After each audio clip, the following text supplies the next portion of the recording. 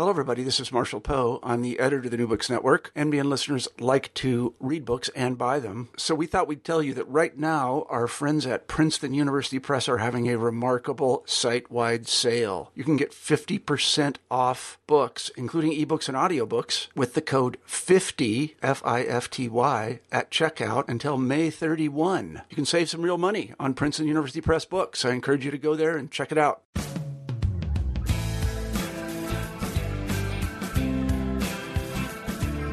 Welcome back to New Books in American Studies. I am the co-host of the channel, Lillian Barger. This is a special edition of the Society for U.S. Intellectual History. Today we'll be speaking with Anthony Chaney, who teaches history and writing at the University of North Texas at Dallas. His book, Runaway, Gregory Bateson, The Double Bind and the Rise of Ecological Consciousness, published by the University of North Carolina Press, is the topic of this show. Chaney offers an examination of the intellectual life and ideas of Gregory Bateson that came to fruition in the midst of the social upheaval of the 1960s. Bateson trained in the natural sciences and anthropology, moved to the field of psychiatry, and conceptualized the double-bind theory of schizophrenia.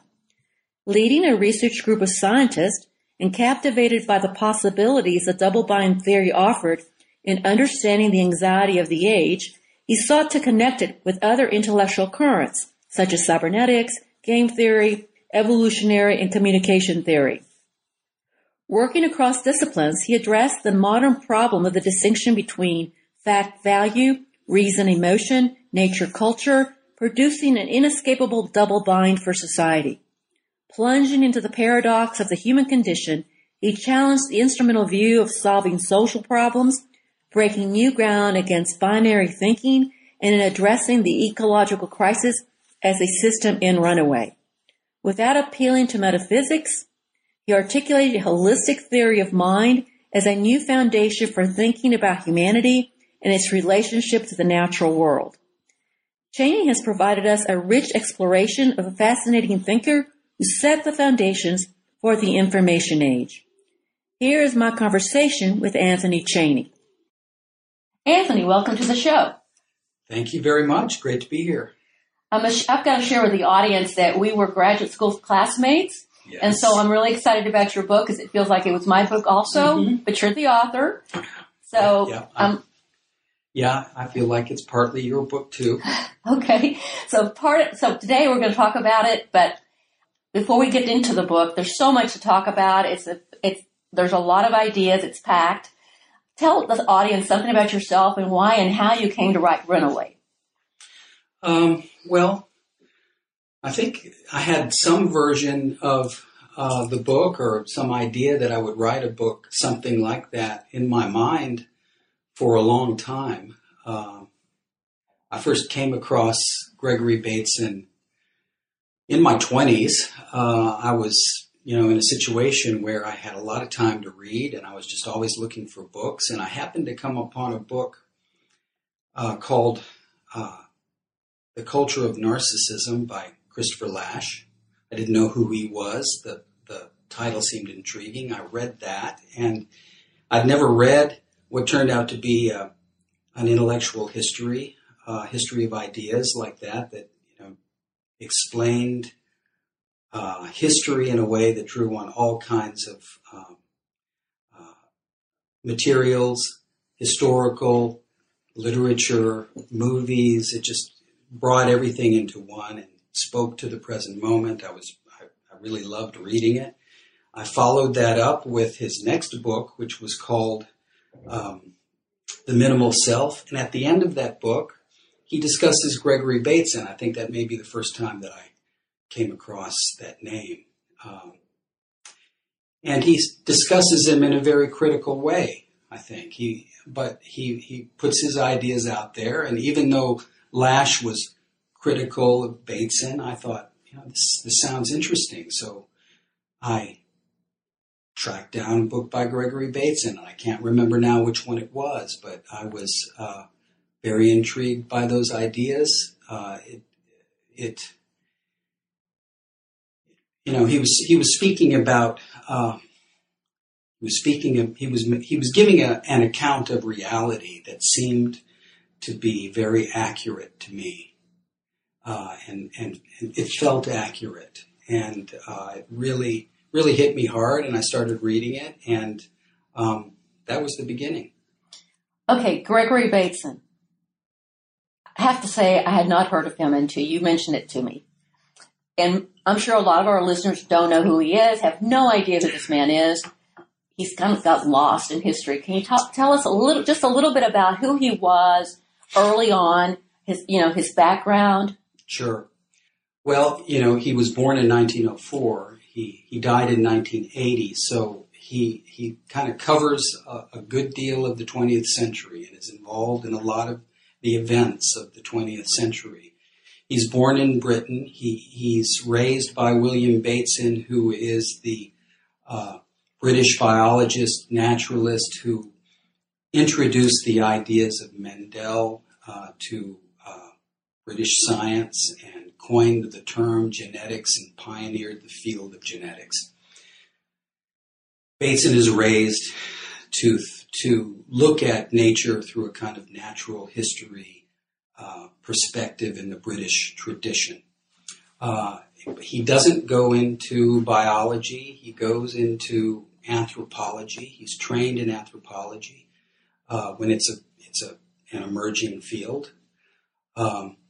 He does his field work in New Guinea and meets Margaret Mead, who's doing field work with her then husband. They wind up falling in love and getting married. He's married to Margaret Mead. In the 30s, they do some very significant anthropological work in Bali in the 30s. Then the war comes. He's involved with the OSS in the war, in the Asian theater. Comes out of the war, like a lot of people, very disillusioned, kind of regretting some of the ways he had applied science to the war effort. His marriage to Mead sort of falls apart at that time. He moves to California. But a big piece I've left out is he's involved in the MACI conferences on cybernetics, and that's a huge part of this. We'll probably come back to that, right? Yeah, we're going to come back to that in a little bit. I wanted to ask you a little bit more about his early intellectual formation. Okay. He collaborated with Margaret Mead, but there was a falling out with her, not just their marriage, but there was an intellectual falling out. It wasn't so much a falling out, I think, over ideas. I think it was more a falling out over application of ideas.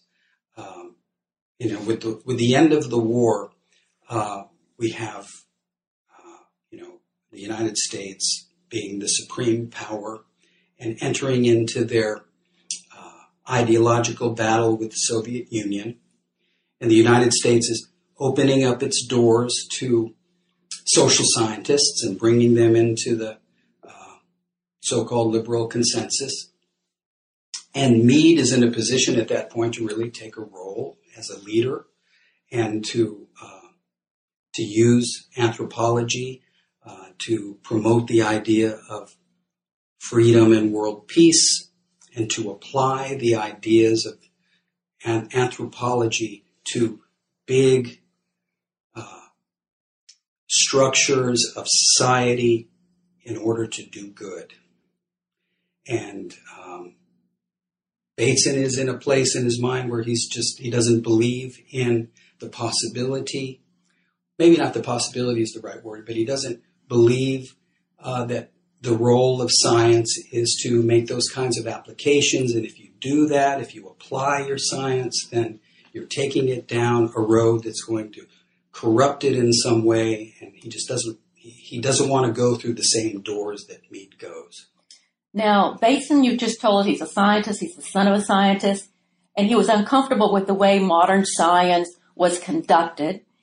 He became very uncomfortable with the instrumental way of approaching human problems. So why is that? He didn't just come up with that. There was already a tension in modernity between science and other forms of thinking.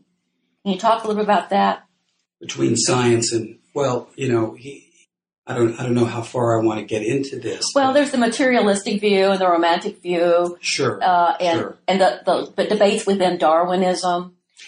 Right. I think the really the important point to start here in this is that even though he doesn't really realize it at the time, what he's working on is really a kind of a new orientation to the life sciences.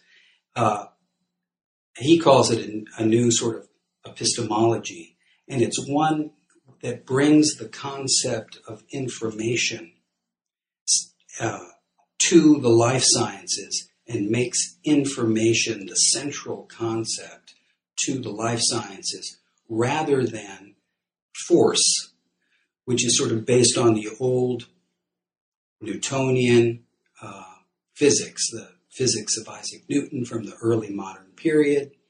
A lot of the thinking in science was based on Newton's ideas of force, impact, cause and effect along a linear time axis. And Bateson, drawing on the ideas of the Macy conferences, which is the series of conferences that followed World War II, that lays down the foundation of the information age, is taking information and information running around a circuit. That becomes the basis of causality, and in living organisms and in the life sciences. And Bateson wants to take that concept and make it central to the life sciences, and that's really his lifelong project. Okay, because the conflict within Darwinism was, I think his father was pushing against the idea that it's all deterministic. This leads to evolves into this or this, and they wanted to he's wanting to put in some communication aspects into how organisms develop and change. Yes, I think that, just to put it in a oversimplified way, Gregory Bateson's father, W.B. Bateson, pushes against seeing natural selection and the process of evolution as strictly mechanistic.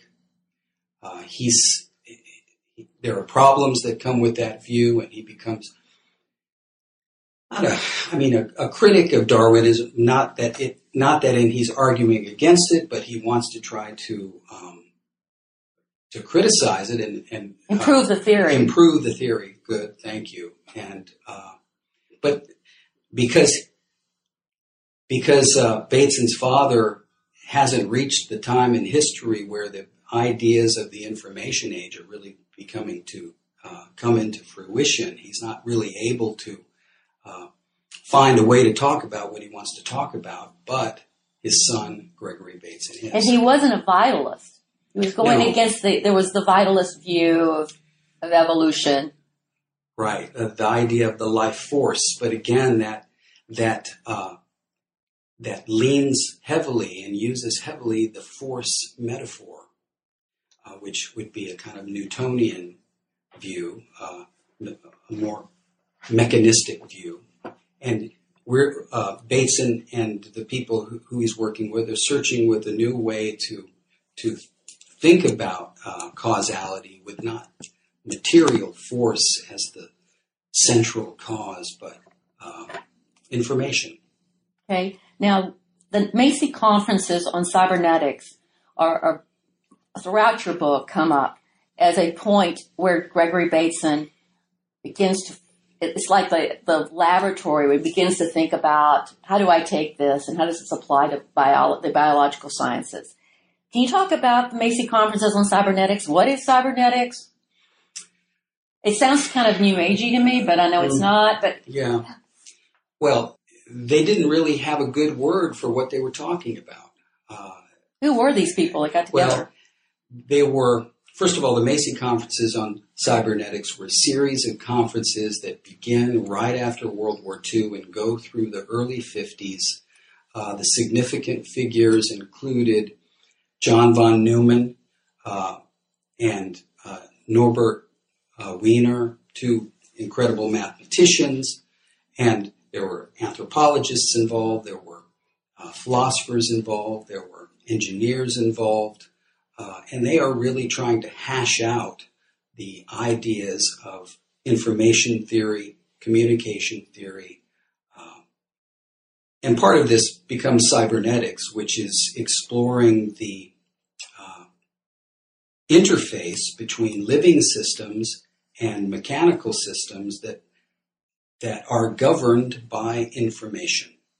Okay. Now, out of this, now this is a real interesting twist in your book. We're going from cybernetics, communication, and all of a sudden we're also talking about the double bind and schizophrenia. Mm-hmm. And, in our minds, what does psychiatry have to do with cybernetics? Right? But you do bring those things together. So let's talk about the central idea of your book, which is this double bind theory that he was developing over time. Okay. So where did it come from? How is it related to schizophrenia? Because it's kind of odd. Right. Well, and how did he get involved in psychiatry? All of a sudden he's an anthropologist. Right. And all of a sudden he's doing psychiatric sort of things. Well, it's all part of his project to take the ideas of the Macy conferences on cybernetics and apply them to a kind of, to the life sciences through the way that he knows how, which is through a kind of natural history observation method. He applies for a grant to study paradox in communication. And he puts together a team to do that, later called the Double Bind team. And they're studying paradox in communication in a variety of areas of life that include schizophrenic families, because he's based at the VA hospital in Palo Alto, and there's a content of inquiry. And the double bind becomes a way to think about schizophrenia as not a disease that is born of some chemical problem within the body, but is the result of a pattern of pathological communication in a relational field between a group of people who live together like a family. And so the double bind is a way to think about how did families with schizophrenic members come to be the way they are? What is happening in their communication? And the double bind is the concept that he came up with to explain that pattern of communication. Now, though it's really interesting about that, I love this section where you have this group looking at films of group therapy sessions, family therapy, which is the beginning of family therapy. Right. And they're observing hours and hours of these therapy and seeing how the parents, the children, everybody, and the therapists are interacting with each other, and they're looking for patterns. Right. And it's just, at that point, I thought it became too big for them to process because there are hours and hours of stuff, and they would spend hours just on one little segment of it, which I thought about, if they had big data, they could have figured this out. Yeah. Okay, so tell me about the point of that study, and what was the problem with the study for Bateson? That kind of sitting there and looking at films for hours and hours. Yeah. Well, they had been making films of families who had children who had been identified with schizophrenic symptoms, and they had been making films of these families because they're trying to document in some way, or part of the team is anyway, to document in some way double bind interactions. And so they've got all this film they've been taking. An old friend of Bateson comes to Stanford to do a study. Her name is Frieda Fromm-Reichmann, and she is wanting to investigate body language because she feels like that is she's very well known for being intuitive to read psychologies of patients, and she thinks that she may be reading body language, so she wants to study body language, and she's looking for content she could look at. And Bateson says, we have all these films, let's watch these films. Maybe that will give you the observations that you need. So they form a team, they get together in a room, and they start watching these films. But there's just so much going on. There's so much data that it becomes too much, too difficult to tease out what's going on. And so Bateson sort of turns away from that, and he wants to find something to observe that's a little bit less full of information. And so he starts, he sort of returns to a natural history mode from his youth, and he starts observing octopi and how they communicate. And then later that, of course, becomes dolphins. Dolphins. But the thing about the schizophrenia that in your book, it becomes a metaphor for a whole range of social and human problems, right? It's not only a mental disorder or a family system disorder. It becomes like a trope for the age of anxiety that you talk about. It sort of describes and also offers maybe a gateway to liberation if we can figure out what is going on in this communication, not only in the individual but in society. Maybe we can solve some of our human problems. Can you make that connection? The society being schizophrenic. Right. Well, I think we're really getting to what I'm trying to do in the book here. If I really think about what this book is about, I think it's a sort of a cultural history of this double-bind concept. And what I want to do is, when you understand this concept, you see how it is echoing and resonating with similar sorts of concepts at many registers of society, and it gives us a way to think about what's going on during this period in history as a whole. So it's not as if the double bind is becoming something bigger. It's echoing and resonating with like ideas. Right, because you mentioned in your book Reinhold Niebuhr and Camus and how their ideas were kind of a certain expression of this double bind that they saw in human problems. Can you talk a little about them and how they tie into that? Sure. What I'm talking about here is, during World War II, during the mid-century, coming out of World War II, there are a number of ideas that are resonating with each other. I call them impossible dilemmas. Reinhold Niebuhr's sort of reformulation of original sin as a kind of a paradox. Albert Camus' idea of the absurd, again, a paradox. Joseph Heller's Catch-22, which is often sort of used as a way to talk about what the double bind is, a very close connection there. The more and more the situation that society is in, described in metaphors that are mental illness metaphors. This is the age of schizophrenia. The modern mind is divided. Society is schizoid. All of those things are coming together to as I see it, a sort of reaction to what appears to be the failure of the kind of modern product, the modern project, in the aftermath of the horrors of the 20th century. Even though the United States emerges triumphant, that victory is tainted by the use of the atomic bomb, which again leads to a kind of a paradoxical Cold War where peace is only assured by the two sides of each of the two opponents arming themselves with nuclear weapons and making the other side believe that they're willing to use them. So it's MAD. And so, yeah, mutually assured destruction, MAD. Well, the international relations take on this mental illness and schizophrenia sort of metaphorical tropes.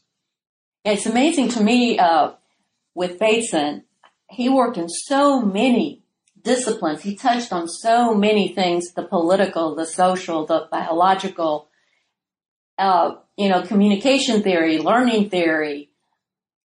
It's quite amazing. Yeah. He was working with so many strands and trying to bring them together, and he has to simplify this thing. So he ends up going to study dolphins. Yes. And okay, let's talk a little about why study dolphins and what was a dolphin mystique. And he wasn't even interested in the dolphin mystique. Okay, That was not why he was studying them. Right. So let's talk a little bit about that particular observations that he was making. Yeah. Well, it is, he does get involved in studying dolphins, and dolphins, there's a mystique surrounding dolphins at that time. And he does for a while work for or within John C. Lilly's institution, and John C. Lilly is the person who is out there writing books and in magazines and talking about the possibility of communicating with dolphins. Bateson doesn't want to do that. Bateson is wanting to understand how dolphins communicate with each other. Again, he's turned away from the abundance of data that we talked about before. He wants to look at something that's not human at all. He wants to look at mammals communicating like humans communicate, but in a way very, very different than humans, to try to close the holes in a general theory of communication. And so he chooses dolphins to study, and he goes to Hawaii, and he becomes a part of this Sea Life Institute to study dolphins. They build him this oceanarium so that dolphins can live in a kind of natural condition and not be in very confined captivity, or as confined captivity. And he begins to try to study how they communicate with each other.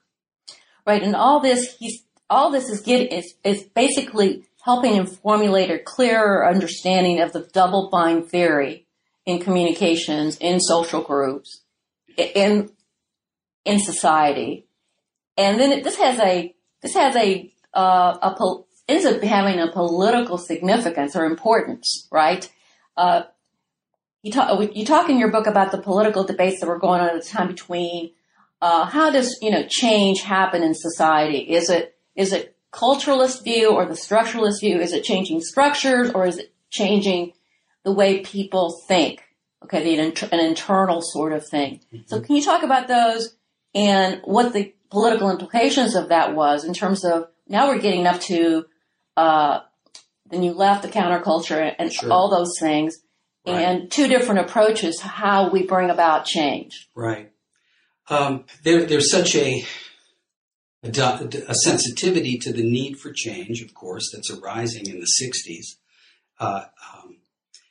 especially after the Vietnam War gets started. That kind of gives it a focus. And people are desiring change. They're sensitive to the need to change, and ideas about how to bring change about are coming to the fore. And they're kind of the old conflict begins to arise between to answer the question: how do you affect change? Is it something that you have to do to your consciousness, or is it better to try to change existing institutions outside the self, internal or external? Now, that's very schematic, and these are just abstractions that people talked about, but they did see, there were two sides to this issue that played out in many ways. And activists in the 60s begin to see themselves as, there were the politicals and there were the culturals, there were the militants, and then there were the acid heads, There's really a lot of blurring in reality between the two groups, but when human beings talk about things, they have to put them in schemes. And so this is the language they used. And as we get into 1967, the two sides begin to sort of pair off, and there begins to be a kind of argument between, which is the best method of affecting change, and the militants begin to get the upper hand. And you're talking about here. You're actually having some names associated with these kind of ideas. So Stokely Carmichael, Emmett Gorgon of the Diggers, San Francisco. You do bring a bunch of people in that represent these sorts of ideas. Right. So they all kind of gather. There's this gathering called the Congress of Dialectic Liberation, 1967. Yes. And Bateson goes to this, which is a political sort of strategy meeting, I guess is what I would call it. That's what it sounds like. They're trying to figure out how are we going to change society. I don't think it really started that way, but things are happening so fast in this period. I mean, this of course, the 60s are such a time of great change happening week by week, it seems like. And in London, R.D. Laing he's known as a kind of anti-psychiatrist. He's got a lot of the same ideas that Bateson's group had come up with in terms of how to deal with mental illness. Bateson's work has been influential on him, but he's also been very influential in talking about mental illness, and he wants to and he's become famous with a couple of books, one called The Divided Mind, and he brings one out in 1967 called, I'm blanking on it, but it's really au courant with psychedelia. And so he and his group start planning this gathering called the Congress on the Dialectics of Liberation. It's going to meet in July of 1967 in London. And R.D. Laing invites all of the people who have been influential on his thinking, and that includes Gregory Bateson. And it's going to be this talk about R.D. Laing's ideas and bringing together all of his influences. But as events change, this Congress takes on a life of its own, and it becomes a site where the argument over where change takes place happens, and nobody's really controlling it. It just turns out that way. And in the last few weeks before they have it, they invite Stokely Carmichael there because they feel like they need to have a political activist speaking there. And so he comes, and he really takes the role of the militant side, and it becomes a place where, as one of the participants put it, the militant left meets the mind blowers. Okay, now the other person that was really interesting was Emmett Grogan. Grogan. Emmett Grogan. Yes. Talk about his ideas, which is kind of the opposite of Carmichael. Well, I use Grogan as if you've got Stokely Carmichael at one side arguing that, we've got to join the fight here. We have to join the fight. We've got to think about bringing power against existing institutions for our freedom. We've got to claim our freedom by any means necessary. He's emerged from the civil rights movement as a voice of increasing militancy, of course, with Black Power. So he's sort of representing the external side of change. Laing, internal side of change. He's thinking about consciousness. He's promoting, taking a kind of trip into the interior, the trip of the hero, to try to learn in a kind of mythic quest into the psychic interior to learn something that can help mankind in general. He's representing the culturalist side. Emmett Grogan, he's one of the diggers in San Francisco. I use him as a kind of in-between figure. He's just trying to pick up on whatever's happening, and he's trying to, be a figure in the movement. And, he's not a real, I wouldn't call him a intellectual like the other two. He's more of an activist and a figure, a kind of a leader. And he's using whatever's necessary to advance the agenda as he sees it. And he's drawing on both sides. And he winds up there, too, at the Congress on the Dialectics of Liberation. Don't you wish you had been there? I mean, it was amazing. It would have been amazing. It's amazing. I mean, the group was amazing. Yeah. And I thought, oh, my goodness. Okay, so here's Bateson, and he's kind of first up. Yes. He to address this audience. Yes. Mm-hmm. And what does he say to them, and what's the effect of what he says? Well, he talks about seeing the problems in what I would call ecological or environmental or relational way. When you talk about ecological in your book, you're not just talking about nature and humanity's connection to nature, but also ecology of just society, the ecology of the world in a bigger sense, right? Includes everything. Right. The ecology of ideas, the ecology of mind is the way that Bateson talks about it. He doesn't make a distinction between culture and nature, really. He's looking for a kind of a way to talk about them on a continuum. He's a holist. Back in the 60s, a lot of these terms, hadn't quite been hashed out yet.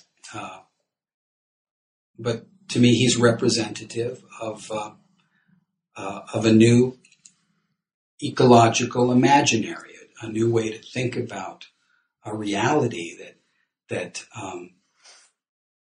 I think a lot of us understand, and what I was responding to in my 20s when I read his book. It's looking at reality, just in the parts, isolated parts that are kind of bumping into each other, but looking at them as part of a web of communication. A web of meaning. Yes. Yeah, a web of meaning is one of the sort of metaphors I think that we have now to think about this ecological imaginary. And so he's talking about problems from that perspective, from the system as a whole. And it includes these people who are at this conference. Yeah. They can't be against something. They're part of it. Yes, yes. They're embedded in this thing, right? Right. He's really trying to advance his ideas for this new orientation to reality. And he's got this opportunity. He's been asked by R.D. Laing to come and speak, and so they didn't know what it was going to turn out. It turns out to be this iconic 60s event. Lots of people are there. There's a great deal of interest. A lot of the people who are the, purported leadership of the insurgent movement of youth are there. We've mentioned some of them. Allen Ginsberg is there. William Burroughs is there. A host of other people. And Bateson wants to talk about what's important to them in a way that conveys his desire to make information central to the way we talk about the living world. And it's a way that we would think of as ecological now. And so he's going to talk about those problems. And what we see, I've got the transcript to his to his talk, and I've got the transcript to the people who stood up and asked him questions afterwards. And the situation we've been talking about, this standoff, this confrontation between different ways to affect change, comes out and is dramatized in the question and answer session following Bateson's talk. And somebody says, we hear what you're saying about the system needing to be adjusted, but we just don't have that kind of time. We have to think about people who are suffering today and who are oppressed, and we have to, get on their side because they're fighting for their lives right now in Vietnam and in the cities in the United States. There's racial unrest, riots going on. We have to think about that. We don't have the luxury to think about the system as a whole. And in fact, we suspect that that's a kind of a cop-out. Yeah, because it feels like you would be paralyzed by that vision. Okay, it's so big, it's so complex, there's so many moving parts that are affecting each other that there's no way we can do this. So we might as well just go after something we can see that's tangible right before us, right? Maybe that is the proper arena of action for human beings. Social action. So action for social groups. Choose a side and defend and fight for that side. Bateson is speaking in a more systemic way. He's very theoretical. Very theoretical, and like in all, this is an inherent problem in thinking ecologically. Do human individuals sort of sink into the system? When we think in terms of maybe the human species instead of human individuals, does every individual then become equal to every other? No. And so do we lose the hierarchies that we're fighting about in the social world? You know what I'm saying? It's a way to, it becomes a way to kind of evade the ongoing conflict between the weak and the strong, the oppressors and the oppressed. And so ecological thinking seems to some people, especially the ones who are, really ready to fight, as a kind of a cop-out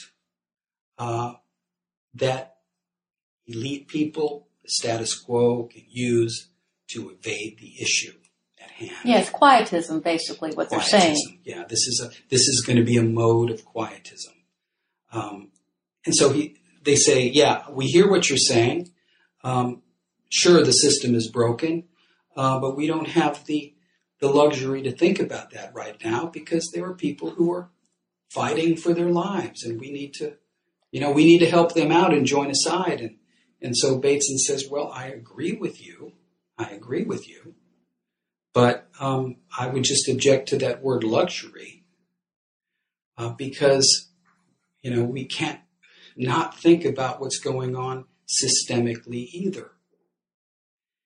And then he talks about, the greenhouse effect.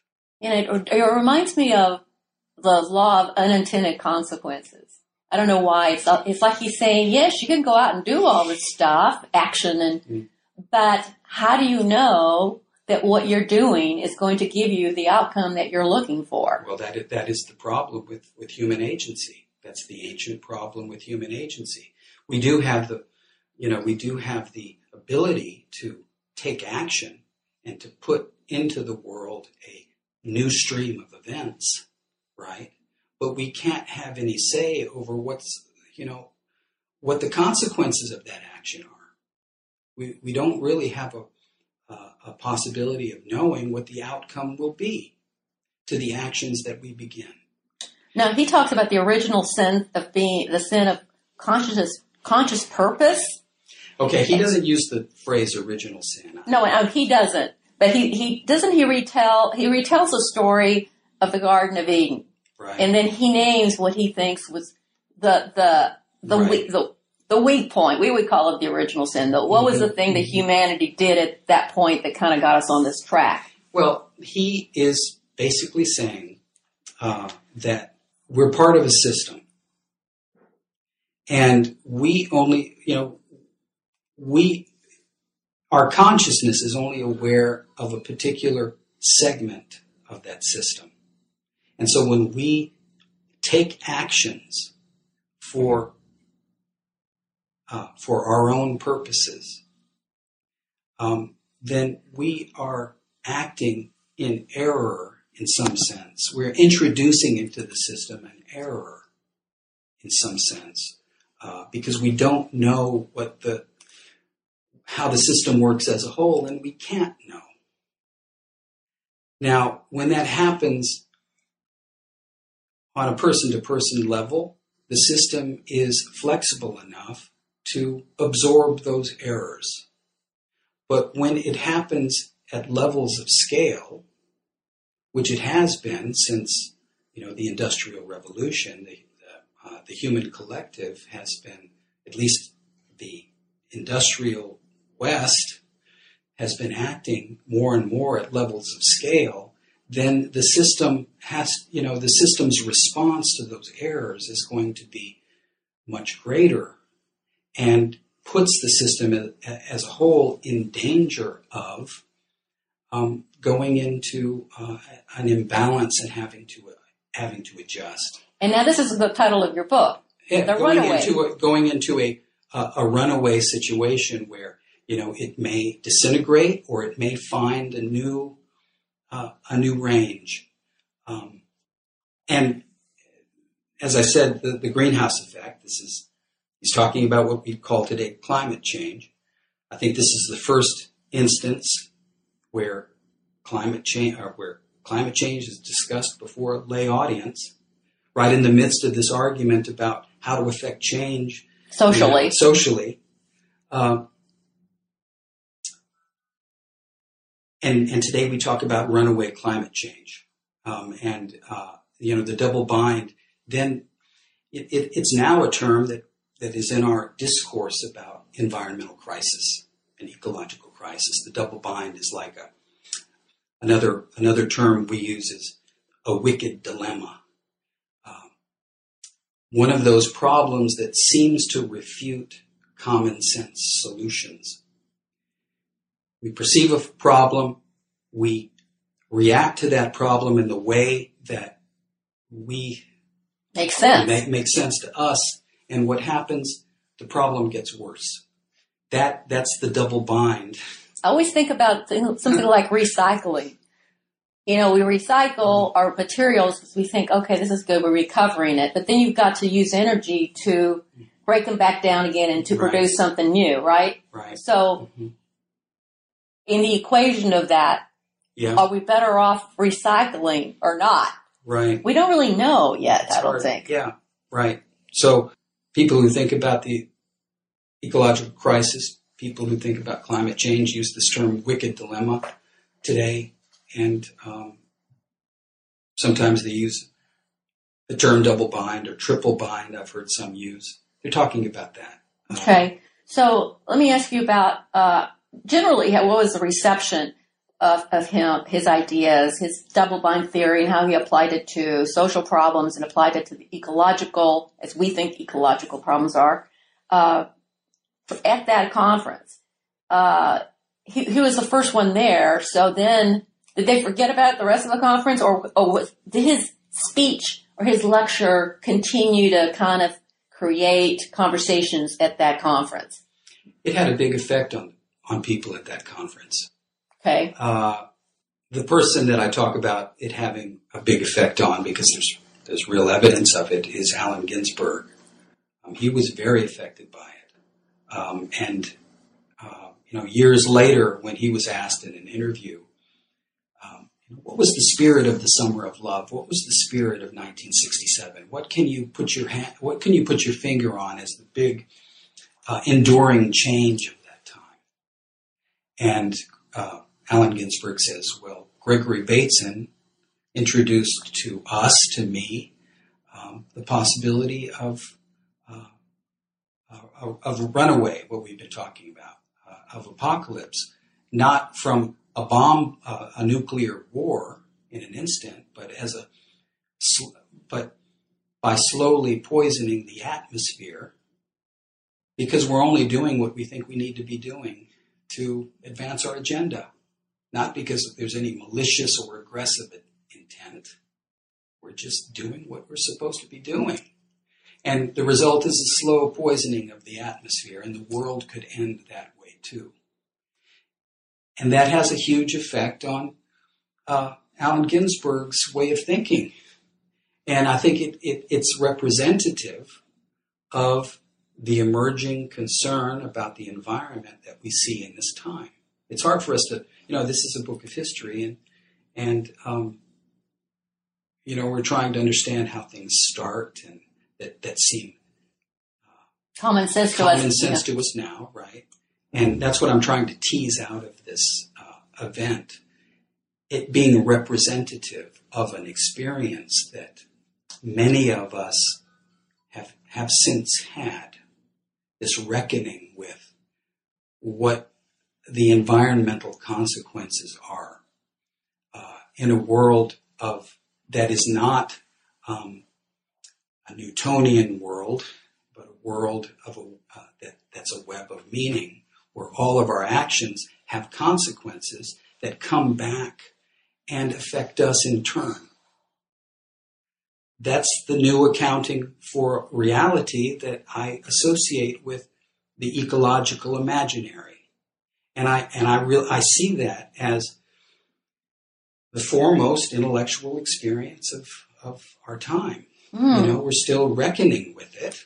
And there are big segments of the population who are in despair over it, who are paralyzed by it. There are big sections of the population who are in denial of it. And these are all responses to the same thing, I think, trying to reckon with this. And it's difficult it's such a difficult problem that it won't hold our gaze. And so I'm trying to tell a story about it so we can, find a way to kind of... You told a very good story. I want to ask you now, really, what happened to Bateson that he got lost in all this? I mean, how come, what it took so long to people to notice, or you noticed him, but, and other people now notice him because you wrote this book. But is it because he was so theoretical that we just don't pay attention to theoretical people, or he didn't really do anything? He didn't build an institution. He didn't start a movement. That's right. That's part of it. We're so attracted to visionaries that actually go out and do something. Bateson may get his due someday. He was ahead of his time, but he's part of something that's so big that no individual person is really all that important to it. I mean, this change that I'm talking about, this move towards a new way to account for reality, that has to be done because of the information that we're taking in. The information that we're taking in is telling us that there has to be a change to the way we think about things because the contradictions are just too great. And this is happening in all disciplines. It's happening at all registers. And Bateson is just one person. And, I'm not saying he's the one who showed us the way. Right. And so it's not all that important that we know who he is. He just becomes a way for us to one look at this story, one way to look at what's going on here. Now, a lot of people haven't heard of him, but there are, if you look across the disciplines, science, the humanities, you will find lots of people who have been influenced by Bateson and know who he is. Just because the mainstream may not be all that familiar with him doesn't mean that he hasn't. And he seems to be describing our current political situation very well. It's like, yes, even our legislator and our Congress, everybody's kind of trapped and they don't know how to move because if they move this way, this happens. If they move that way, it's just... Yeah, we seem to be sort of stuck in an oscillation of a conflict that seems to be I'll just put it this way. We seem to be paralyzed in an argument. So where do you think that your hope or think that your book will be useful? Who would this be useful to? Who can use this book as a springboard for other things? Well, you're asking me what is the utility or the application? Yes, I know that's kind of a contradictory question to what we've just been talking, but I really resist seeing it that yeah. way. Uh-huh. I have, in writing this book, definitely, I think it's an important topic. I think it's the most important topic. Definitely passionate about this idea. It's very interesting to me. I think that it's what people should be thinking about. I think it's what they are thinking about when they let themselves. So I think it's a story for anybody. But by writing it, I'm not really trying to make something happen. I'm trying to create a good reading experience. That's my contribution, and that was my ambition for the book. Well, thank you, Anthony, for your time today, and thank you to our listeners for tuning in to a special Society for U.S. Intellectual History edition of New Books in American Studies. This is your host, Lillian Barger.